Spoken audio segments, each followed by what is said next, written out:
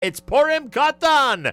Purim Katan Sameach to all of our amazing listeners. And this time, each and every Friday, every Erev Shabbos, with great pleasure, we present Rabbi Benjamin Yudin, spiritual leader of Congregation Shomrei Torah in Fair Lawn, New Jersey, to address the entire listening audience concerning the Torah portion of the week. Good morning, Rabbi Yudin. Good morning, Nachum. Good Erev Shabbos, everybody. Tomorrow we have the privilege of reading Parshas Ki Sisa. Parshas Ki Sisa contains 9 mitzvos according to the Chinuch, 4 positive and 5 negative mitzvos. We begin the parsha with the mitzvah of Machzis HaShekel, the annual contribution that each individual was to make towards the communal sacrifices. Every morning, every afternoon, there was a Korban Tamid in the Beis HaMikdash. Every Shabbos, every Rosh Chodesh, every Yom Tov, there were communal korbanos that were brought. These communal korbanos were funded by and through the Machzis HaShekel, so everyone felt that they were literally participants, and the Baalim, the ones who were bringing the public communal offerings. You find in this week's parsha of Ki Sisa, the sin of the Egel HaZahav, the golden calf. Every year the question comes, how could they do it? And more than that, I'd like to ask again the question of how could Moshe break something which was not his. We're told that Moshe comes down from the mountain, sees the Jewish people dancing around the golden calf. We're told in chapter 32, Pasuk 19, that he takes the luchos, the tablets, vayashlech miyadav es haluchos vayishaber osam tachas hahar, and he breaks it under the mountain. Now, the question is, if Moshe realistically saw and thought that the Jewish people were not worthy at this time of and for the luchos, the tablets, how dare he break them? What he should have done at first glance was he should have returned them to sender. He should have returned them to HaKadosh Baruch Hu and saying, I don't think, etc. However, Moshe breaks them, and you'll take a look at the last Rashi on the Torah. We see that God didn't simply tolerate, Hashem agreed with him and gives him a Yasher Koach. So, a very interesting discussion for your Shabbos table. I'm just going to suggest 2 quick answers, and that is, according to the Meshech Chochmah, Moshe was afraid lest they come to worship the luchos.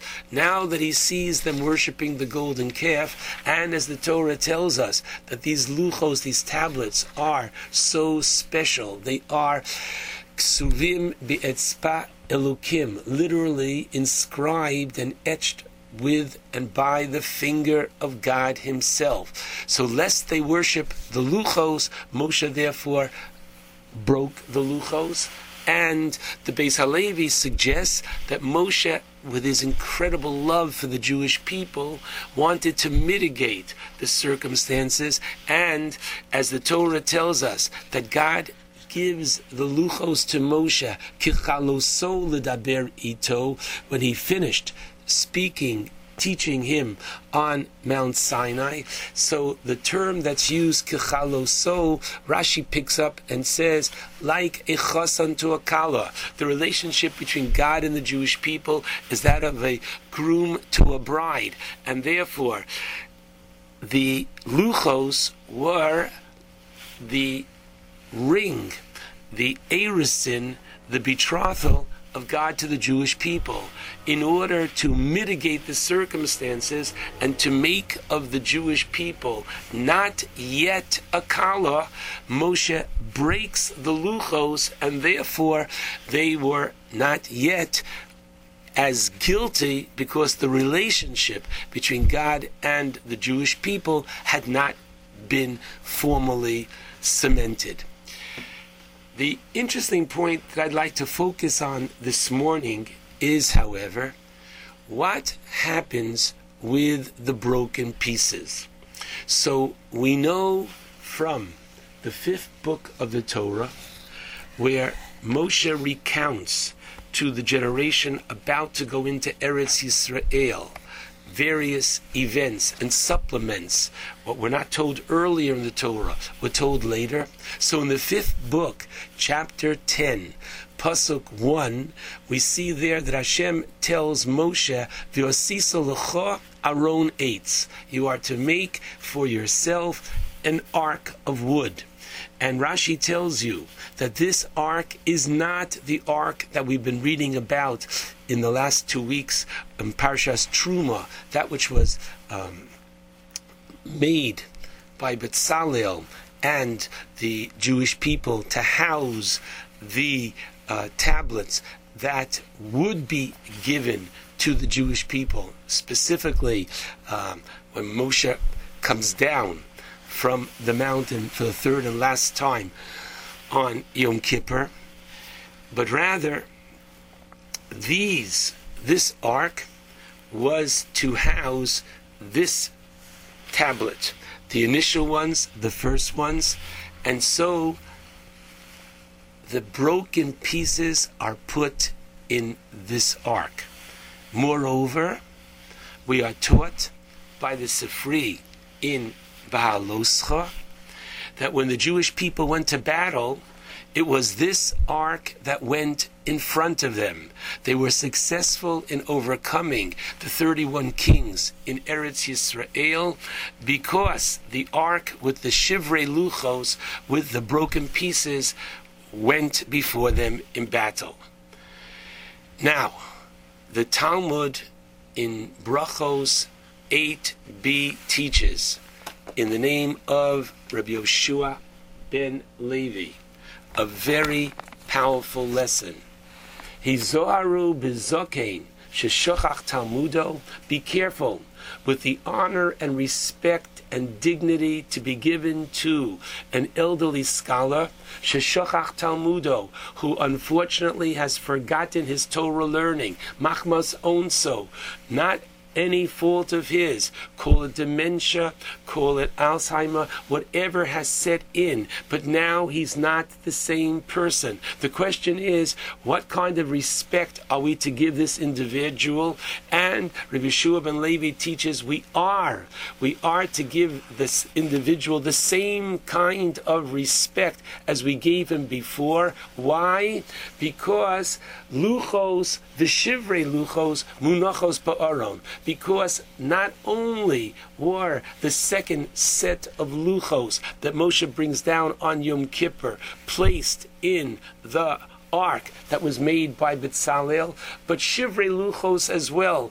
The broken pieces were placed in that ark as well. And so even though the Talmud tells us in Psachim that the letters literally flew off the luchos when Moshe broke them, similarly, the individual who has forgotten and lost his Torah, the Torah has made such an impression upon his body, literally, not only upon his soul, that it's still considered a Kli Kodesh. It's still considered literally a holy object. And the holy object is one for which we would stand, and the holy object is one that we treat with great honor, dignity, and sanctity.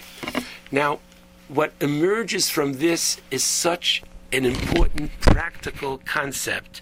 Namely, unfortunately, we live in a world today where things are measured, the criteria and the standard is what is practical. If a person has a quality of life, then unfortunately, if they should be in a life-threatening situation, well, we will exert our time, effort, resources to try to save that person, because after all, he is of use to society. But lo aleinu, if a person is old and frail and does no longer have that quality of life, so there are, sad to say, in countries in Europe, the concept of literally the mercy killing is common. It is within the law, meaning that the idea that we can literally put the person out of their misery is something that is looked upon as doing something kind. And we say just the opposite. We say that each and every individual has a great deal of dignity, of purpose, just by virtue of the fact that they have lived a life worth living. That person is a Klei Kodesh, and we would be Mechalo Shabbos for that person. And not only are we Mechalo Shabbos for that person in order that they be able to observe other Shabbosos, we are taught that even for Chaye Shoah, even for prolonging life for but a few moments, namely, it should never happen, God forbid. A building collapses and somebody is clearly under the rubble, and the doctors say there's no way that they'd be able to live for any extended period of time, but that person might still be alive. It's Shabbos. We run to the bulldozers and what would be considered normally Mechalel Shabbos, to desecrate the Shabbos. Here we suspend all the laws of Shabbos and try to get him out of the rubble, even to extend his life for just a few moments. The Jewish concept is not the criteria of quality of life, but life itself is quality. And this is such an important point. The Abarbanel, and before the Abarbanel, Rashi, in his commentary on Shir HaShirim, teaches us that the Ten Commandments are not only to be read literally downward, 1 through 5 and 6 through 10, but they can be understood with a relationship going across as well. And therefore, number 1 and number 6 are related. Number 1 is Anochi, I am your God, I am the Creator. Number 6 is thou shalt not kill. Do you want to know why you can't kill? You can't kill because man is created in the image of God. There is God in each and every person, and each and every person is such an important world unto themselves, and therefore they are precious, and therefore life is to be maintained and sustained literally till the end. And therefore I strongly recommend, as a practicing rabbi, I've seen this too many times, where everybody means well, but when there are issues at the end of life and people are no longer in a position to make decisions for themselves, and all the children mean well, but sometimes they're coming from very different vantage points. Are they coming from Jewish law, or are they coming from what they consider to be their own emotions? And after all, if you take a look in Bereshis chapter 9, where the Torah prohibits the act of murder, so the Torah says in chapter 9 verse 5, you'll take a look, umiyad adam, from man, miyad ish ochiv, even from a brother. When would you have a brother killing a brother? When a brother is, God forbid, very sick, and he says to his brother, please, if you love me, kill me. Now there's no question about it that Jewish law is concerned about pain, and Jewish law will do anything and everything to reduce. And however, life is so sacred, and therefore I strongly recommend that people fill out a halachic living will. And the Aguda halachic living will is so concise and on the money. Namely, it identifies a family member and a rabbi, and therefore it removes the pressure and takes away the unfortunate well-meaning but terrible disruptions of family that could emerge at a time of end-of-life situations. I just want to conclude by saying today is Purim Katan, similar as to what we've been saying until now. It is, the Talmud says, which is the real Purim when I have a leap year. The first Adar, because we don't want to pass over the mitzvah. The second Adar, which gets the nod in terms of having Purim next to Pesach. And so the answer is, while we observe Purim as we know in the second Adar, the first Adar today, Purim Katan, is like the body which no longer has the mitzvos. In other words, today is the 14th of Adar, and we just don't have the mitzvah to read the Megillah. We don't have the mitzvah of Mishloach Manos. However, today is Purim, and therefore, number one, we don't eulogize. Number two, we don't fast. Number three, we didn't say Tachnun Lamatseach. Tomorrow, we don't say Tzidkascha. But more than that, the Ramah says that while certainly there might not be an obligation to have something special today, Mishta v'simcha, Tov Leiv, Mishta Tamid, one who is literally with a good heart, recognizes God, all around us will have that special something today to show that today is a significant day in Jewish history. Shabbat Shalom to all.